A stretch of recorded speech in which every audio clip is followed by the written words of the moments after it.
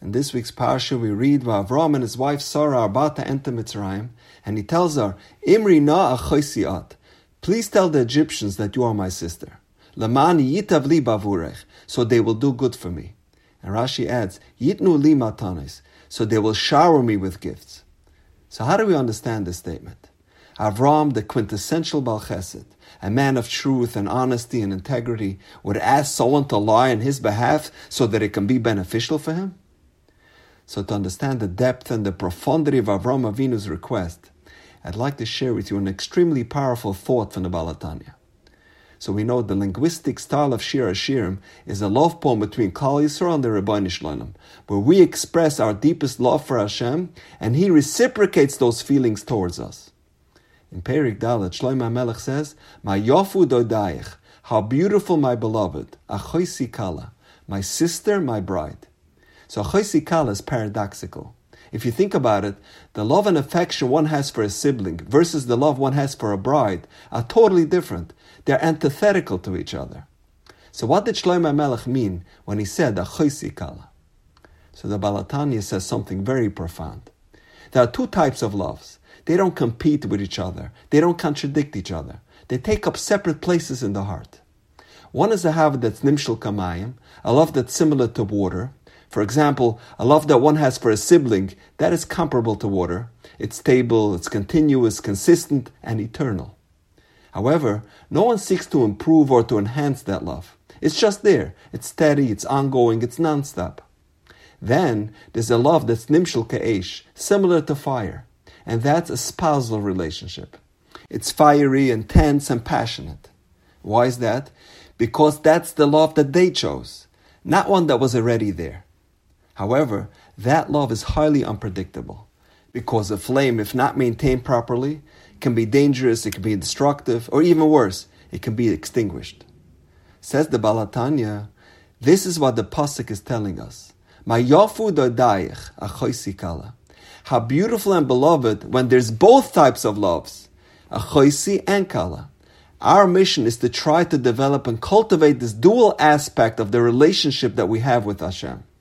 The achoisi relationship and the kala relationship. Our mission is to develop a relationship with the Rebbeinu Shalom that encompasses both of these phenomena. Sometimes we feel a closeness and a passion and a connection to Hashem. That's the relationship we aspire to have. And that's fiery and passionate, a kala-type relationship. But then there are times when we feel disconnected and distant. We don't feel the passion. We don't feel the desire to be close. In those times, we still need to have the ahava that's compared to a water relationship, the achoisi, continuous, consistent connection to fall back on.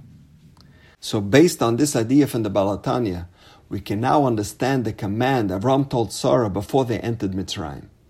Avram told Sarah, we are now embarking on a very chaotic and tumultuous phase in our marriage, when the fire aspect, the kala facet of our relationship will be tested, because we'll be under severe pressure and duress from the Egyptians.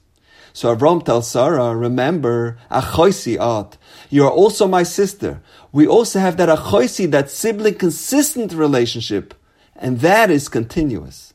That part of our relationship can never be severed. And perhaps that is why Chazal instituted the concept of tefillah 3 times a day.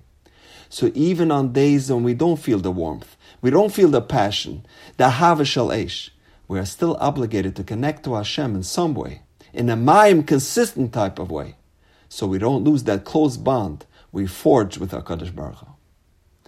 There's a story told about this American bacher, a very smart boy, that went to Eretz Yisrael to learn in the Mir. He was very matzliach. After he returned to the States, he went to college, he got married, and went to law school. He passed the bar and quickly became a very successful lawyer.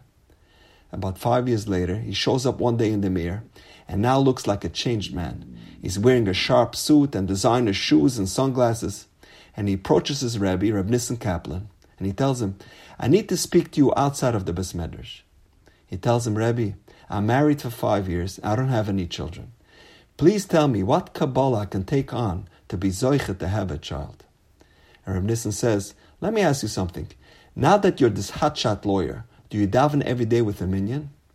And he says, Rebbe, because I'm constantly eating out at night or traveling with my clients or with my wife, I hardly ever daven Marav with a minyan.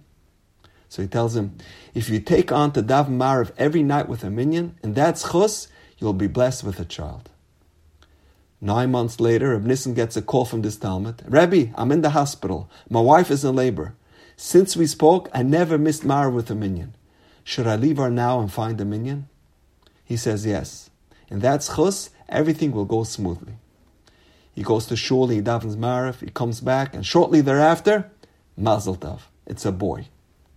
His wife says, I'd like to name our son Yaakov after my grandfather. And he says, sure, Yaakov it is. Then he thinks about it for a moment. Of course Yaakov. Yaakov Avinu is the one that was Mesaken Tfilas Marav. By constantly davening and maintaining a continuous connection with Hashem at all times, then of course, HaKadosh Baruch Hu values that relationship, and He will reward us with all of His brachos. And now, we know. Have a wonderful day.